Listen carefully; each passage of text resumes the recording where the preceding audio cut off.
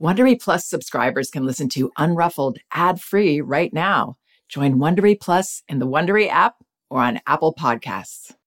Like a lot of people, I grew up loving music from classic Disney films. In fact, my sisters and I used to perform plays for the neighborhood that were basically just us lip-syncing to Disney movie soundtracks. And when I was raising my own kids, I found that music could be a wonderful cure for afternoon doldrums, interactive entertainment for car rides, or whenever I had work to do. One of my kids even learned to read from following along on songbooks. When the music was on, I'd usually find myself dancing away, singing along, and sometimes we'd all break into a goofy, impromptu dance party. Disney Junior Hits is the official music playlist for songs from your favorite Disney Junior shows, and now it's easier than ever to access them. Just search for Disney Junior Hits, available wherever you stream your music. Strained peas and carrots, chicken fingers, or mac and cheese. They're convenient for your kids and yummy, I'm sure. But at the end of a hectic day, you deserve to reward yourself with something delicious and nutritious. I know you're thinking, lovely idea, but who has the time or energy to cook? I get that. With Factor, that's Factor, you get restaurant quality meals that are ready to heat and eat whenever you are. No prep, no cooking, and no cleanup. Always fresh, never frozen. There are over 35 options each week to choose from, including Calorie Smart, Protein Plus, Keto, and more. They even have smoothies, wellness shots, and nutritious snacks. Plus, Factor meals are less expensive than takeout. So sign up, save, and treat yourself to the fine cuisine you deserve. Head to factormeals.com/unruffled50 and use code unruffled50 to get 50% off. That's code unruffled50 at factormeals.com/unruffled50 to get 50% off. Bon appetit!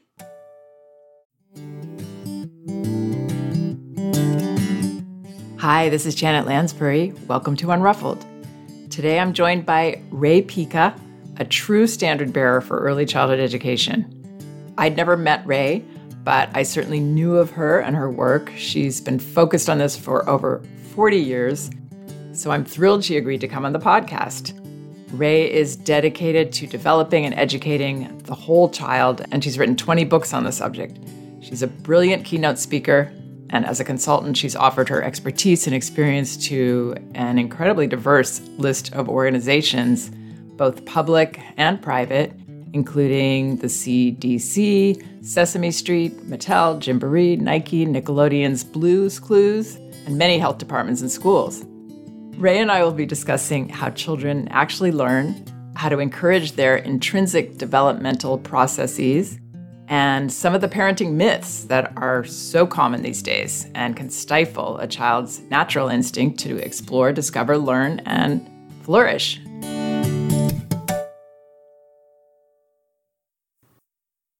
Hi, Ray. Welcome to Unruffled, and thank you so much for being willing to share with my listeners today. Oh, I'm happy to. Thank you so much. I love the title, Unruffled. That's just great. Well, it's something to strive for. I think, when we do understand child development and our place in it, all of that perspective can really help us. We don't have to pretend we're unruffled, but the way that we see children and trust them as capable, it can help us to actually be unruffled. Yeah. Understanding child development is so important.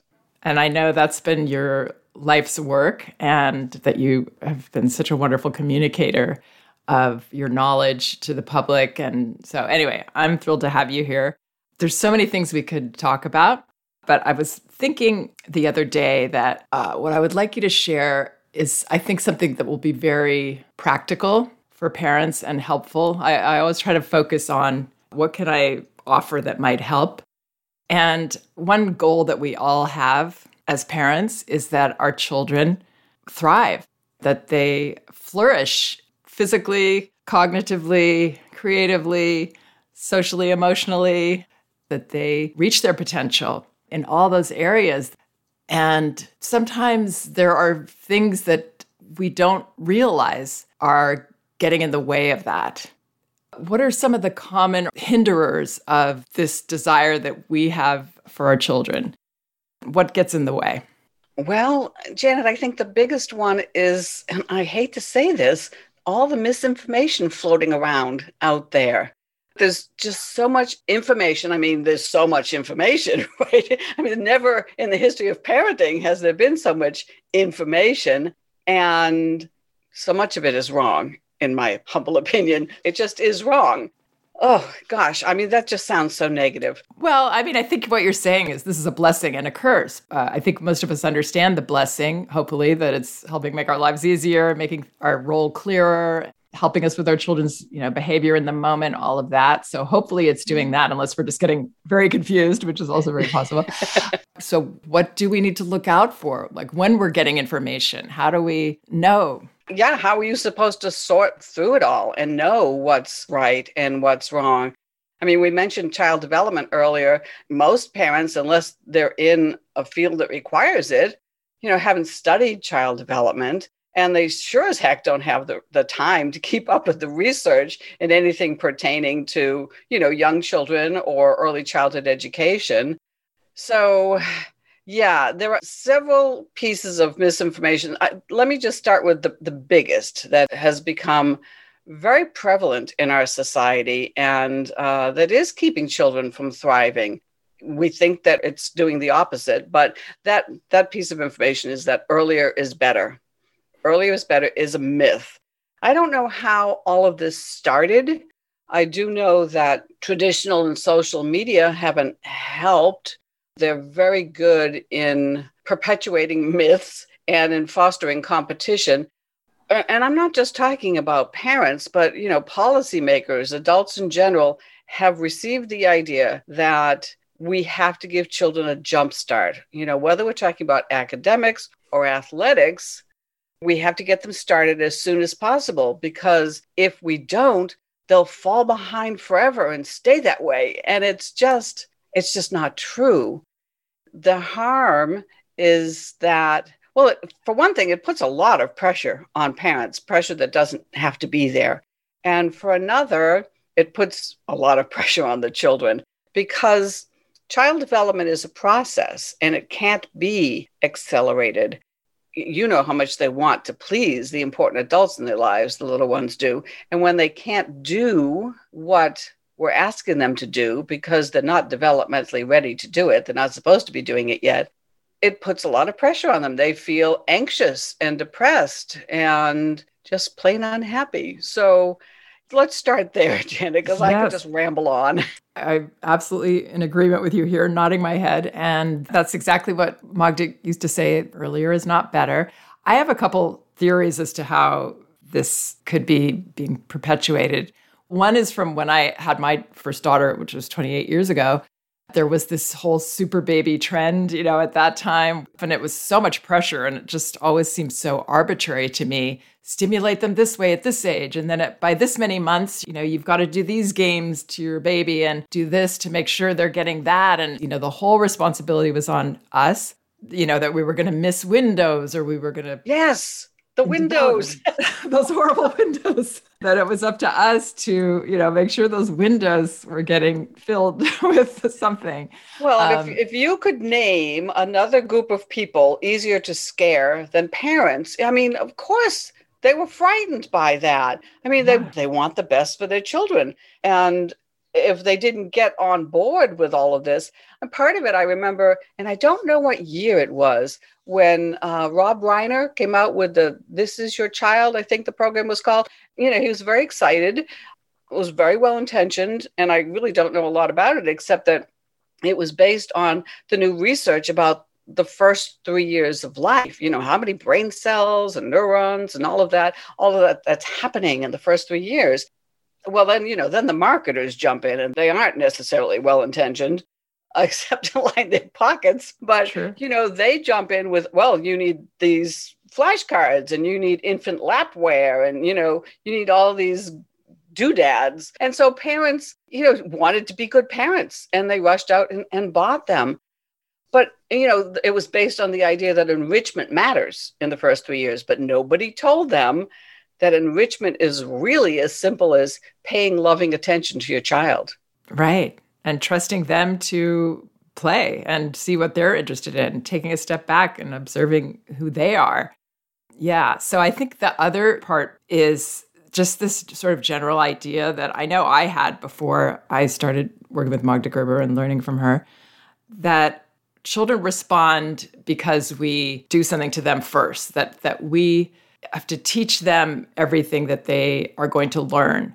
And both of those ideas, the super baby and this other kind of more general idea that if we don't pull a child's hand up and get them on their feet, they will not walk. Yes. Magda countered as, no, children are actually born self-learners, that there's a wisdom in all children that should be trusted in terms of their timetable, what they're working on, who they uniquely are, and that there is something there. They're not just blank waiting to be filled in by us. Exactly. They're born with a love of learning. I mean, they're all about learning and asking questions, exploring and discovering, and they need the time and the space to do that. I hear so many stories about children who were really excited about learning. And so they were excited about going to preschool or kindergarten, and, days in, they're miserable and they're burnt out in kindergarten because learning, this is where the policymaker piece comes in. The curriculum has been pushed down to accommodate this education race. And it's just preposterous. Again, child development cannot be accelerated. So, why has kindergarten become the new first grade? A University of Virginia study showed the differences between kindergarten then and kindergarten now. And, it's just horrifying. You talk about your empty vessels, we're trying to pour information into their little blank heads, forcing them to sit and do worksheets. And it's just... And there's no joy in it for the adults either, because again, as we were saying, the whole onus is on us to do everything. So of course let's get it done sooner, because then we'll be, done with that and on to the next thing. And we're doing a better job that way if we get them all doing this early. It's a terrible amount of pressure. Parenting, I think, has become harder because of all this misinformation. I remember the young mom who approached me after a keynote speech and said, and this was a few years ago, she said, is it okay if I don't sometimes, if I don't always play with my child? And I honestly, Janet, did not know what the heck she was saying. I couldn't quite wrap my mind around it. And then it dawned on me. She thought she had to play with her child all the time in order to be a good mom. I have to keep my child entertained is another one of those myths that I'm trying to debunk. I like my mother. I love my mother, but I can't imagine her playing with me all the time when I was little.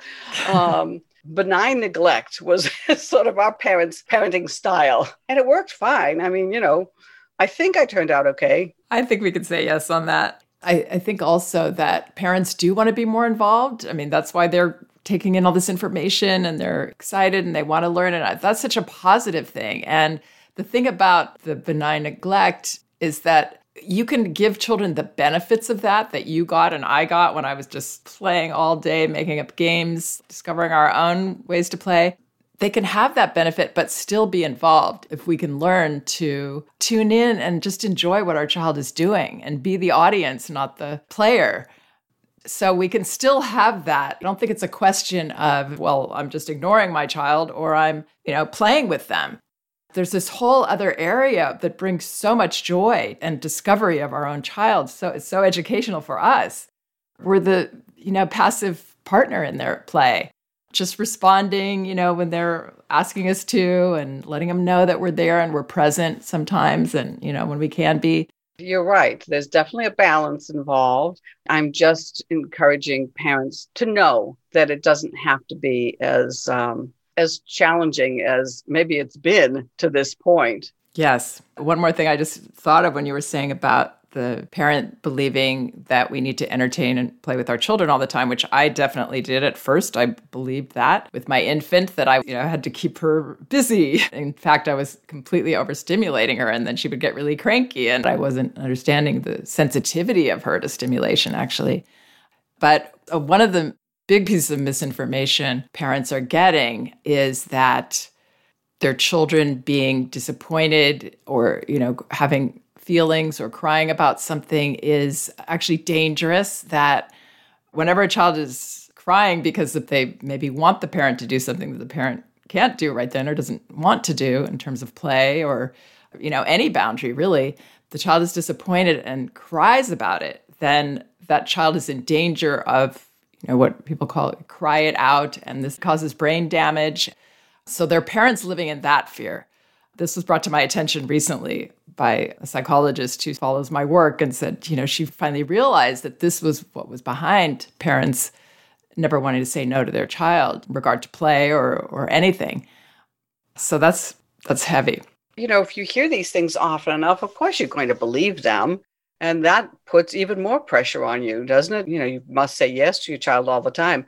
I mean, I think that boredom is a gift for children because then they will use their creativities, their imagination, their wonderful mind to come up with something to do. Now, I'm not saying that you just say, go away. Maybe you have to ease into the child learning how to play on his or her own. You set up some art materials over here and maybe some blocks and Legos, construction materials over there, and you give the child a choice. Well, there's this over here, there's this over here, pick one. Do you want to hear some other myths? Yes, I absolutely do.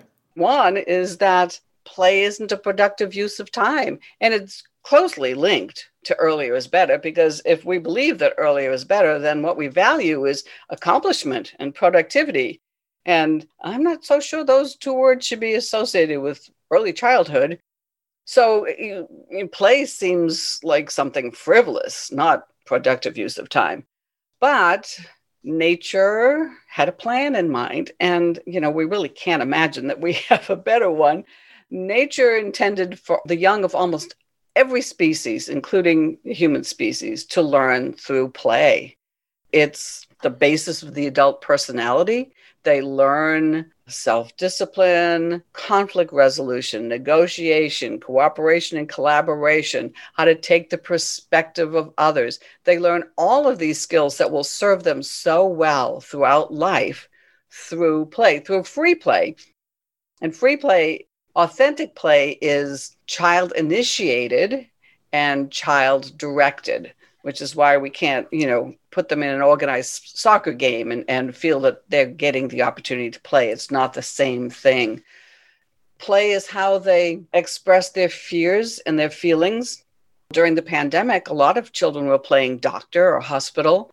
Right after 9/11, a lot of children were building block towers and knocking them down. And that is how they take some control of their world. And they need to have that, no matter how loving, we are toward them, how much love and attention we're showering on them, they still need to have some control, make some sense of their world. And they do that through play. And this is true on their own, not just with others as well, right? Oh, yes, absolutely. When I did workshops in the past on creativity, I would ask the participants to list some words related to creativity and then list some words related to play. And they always intertwined. There was such an overlap there. We give a lot of lip service to creativity in our society, but we don't do a lot to promote it. We don't really value it the way we should. And it might be because we associate creativity simply with the arts, but we need creativity in business and industry, technology, science, medicine. Creativity is about problem solving. It's about seeing beyond what already exists, seeing beyond the problem to the solution. So, yeah, I think we can get caught up seeing creativity as a product that our child is able to finish a drawing or something like that. Instead of it's a process, it's a way of thinking, it's a aspect that I think we all have in ourselves to some degree. It's not just certain people are creative and others aren't. And in early childhood education, we've been saying it for decades, if not longer, with young children, it's all about the process, not the product. It doesn't matter if the finger painting ends up all black. It really doesn't matter. That's the product. What matters is the process and getting there. So, yeah, it's hard to describe how important these things are in early childhood. One of my mentors actually an associate that also studied with Magda.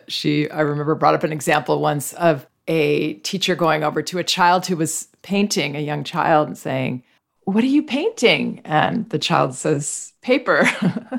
I love that. It was a good answer. Yeah. Well, there's a whole podcast to be done on how we should respond, So I see you're using a lot of purple in that drawing is non-judgmental and gives the child some information and values the process, not the product. So yeah. It's all about the process. And that's the learning process that we want them to stay in love with, as they get older. And one of the things we notice with young children, with what I do, we notice in infants that they're fine with not being able to reach what they're reaching for, unless we start to react to that. They don't mind challenges. They don't mind, quote, failing. I don't think they even understand that's a concept that applies to life. It's just, I'm doing this, I'm reaching my arm out, I'm trying to touch this. It's beyond my reach. Let me try something else or not, and I'll do something else altogether. So it's just not this fraught thing that we can sometimes feel as parents, like, oh my gosh, I better get it for her because she needs it. Exactly, because the reaching is the process, and if you get there, that's great. But if we make a big deal about them not getting there, then we're putting our emphasis on the product again. Yeah.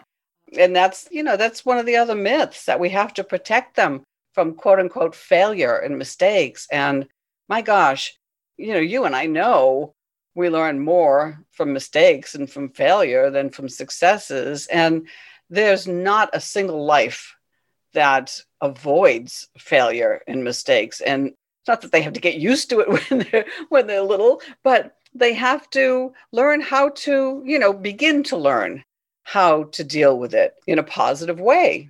And that is normal, right? I mean, yes. And we're not trying to train them into that. It will happen if we can trust that it's okay. It will just naturally happen. Children will, seek out those challenges that are just beyond their reach. Or yes, taking those risks, climbing the tree or hanging upside down from the monkey bars and all those things that we're frightened of these days because we've been made to be frightened of them. We've gone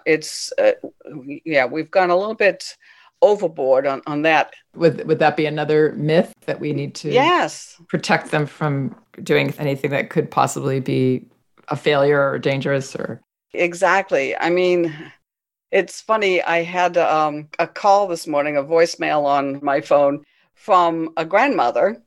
She follows my work, and she and I have become friendly. She had to pop in to say, "I'm here at the playground with the little ones, and even with everything I know about how we should let them take risks, and find the edge of what they're capable of doing," she said, "I heard myself saying, 'Be careful.'" I thought, well, of course you did. I mean, we all have to retrain ourselves, right? I mean, yes. I know the statistics, and this is true, that it is the safest time to be a kid in America. It's the truth, and the information is out there. And I know all of that.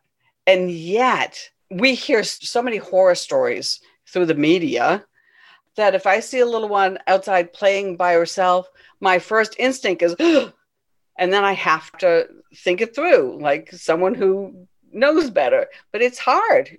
It really, really is, to calm ourselves. And I think that's a good place for us to segue right now.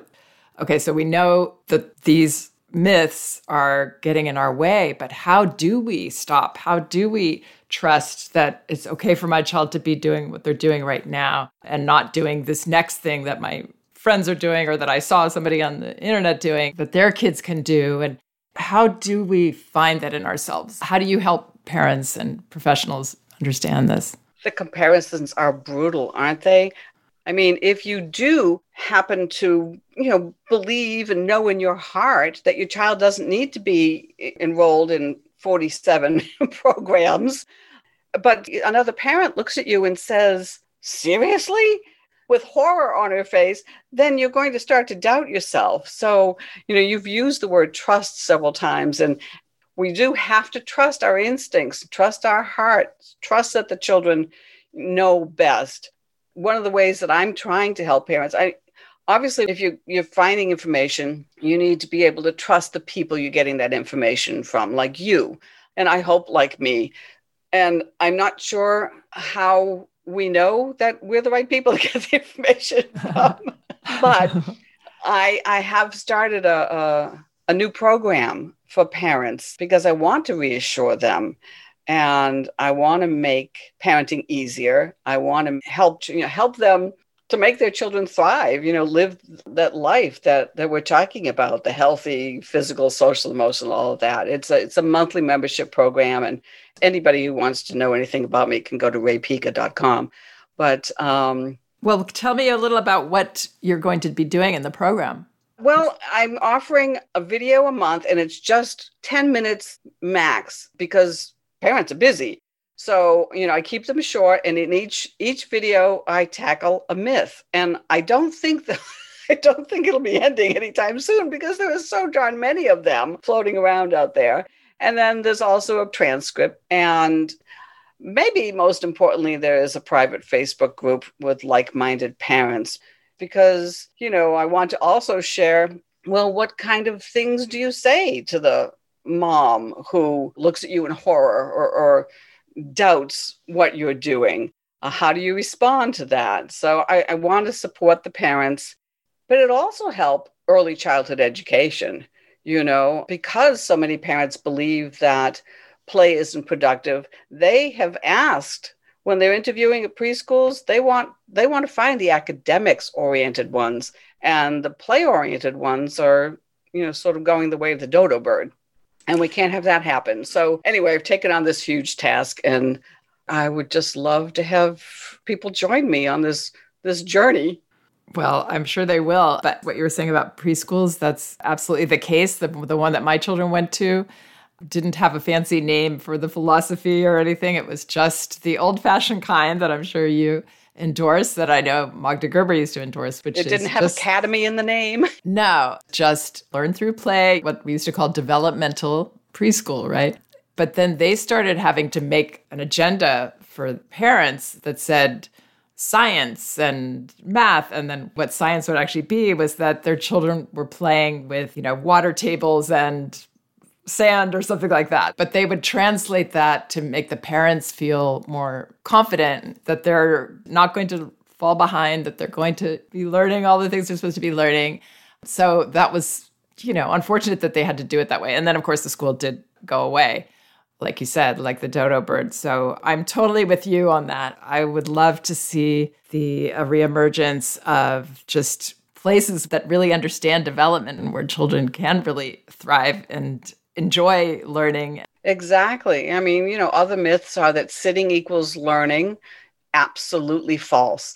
But the belief in it has children sitting for hours, either in front of a screen or doing worksheets. And, when we look at play, and it is hard to have to justify play in terms of academics or whatever. I mean, the truth is that they are gaining academic knowledge through play, if we could just trust that that's happening. And the research shows that the more senses we use in the learning process, the more information we attain and retain. Doing worksheets isn't authentic learning, and it's not indicative of what's being learned. It's not indicative of intelligence, and it doesn't provide evidence of any kind of what children are capable of. And of course, use this one sense, the sight. And that's the exciting thing about children that makes them so fun to watch, is that, when they're given free rein to play and do what they want to do, they use their whole body. They put everything into something, whether it's an emotion that they're having or, the way they're playing or the way they're learning. And that's what they're supposed to do, right? And that's how it integrates into our whole system, what we're learning. And it becomes part of us instead of just this lesson that someone gave us. Exactly. You just touched on another myth, that the brain and the body have nothing to do with one another. And that, that goes way back. That goes back to Descartes saying, I think, therefore I am. And again, it's not the truth. There's more and more research about how the two are, they're interdependent. And when we make children sit, we're not providing opportunity for optimal brain development.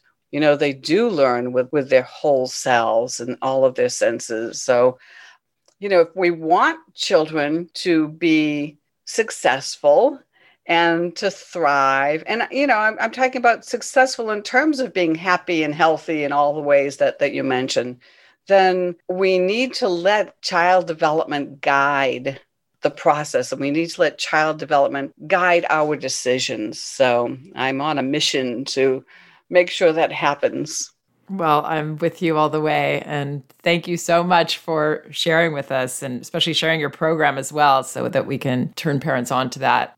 Our job is doing less and enjoying them more. I like it. That's straight out of Magda Gerber. Do less, enjoy more. Writing this down, Magda said, do less, enjoy more. She actually said also, do less, observe more, enjoy most about children. What a brilliant woman. Yeah, she really was. But anyway, I love all of it and really glad that you're out there supporting children, and love you. So thank you again. Oh, thank you, Janet. Please check out some of the other podcasts on my website, janetlansbury.com. There are many of them, and they're all indexed by subject and category, so you should be able to find whatever topic you might be interested in. And both of my books are available in paperback at Amazon: No Bad Kids, Toddler Discipline Without Shame, and Elevating Childcare, A Guide to Respectful Parenting. You can get them in ebook at Amazon, Apple, Google Play, or barnesandnoble.com, and in audio at audible.com. Actually, you can get a free audio copy of either book at Audible by following the link in the liner notes of this podcast. Thank you so much for listening and all your kind support. We can do this.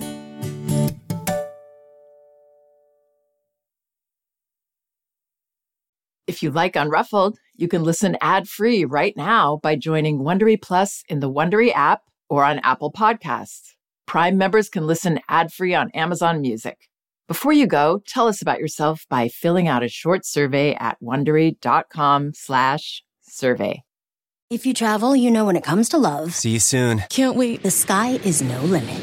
You know with your Delta Amex card, being oceans apart means meeting in Aruba. And booking a war travel with your card means saving 15% on Delta flights. You know kissing under the bridge of sighs guarantees eternal love. Because you're the long-distance lovebirds. It's why you're a Delta SkyMiles Platinum American Express card member. If you travel, you know. Take off 15 discount not applicable to partner-operated flights or taxes and fees. Terms apply. Visit go.amex/you know.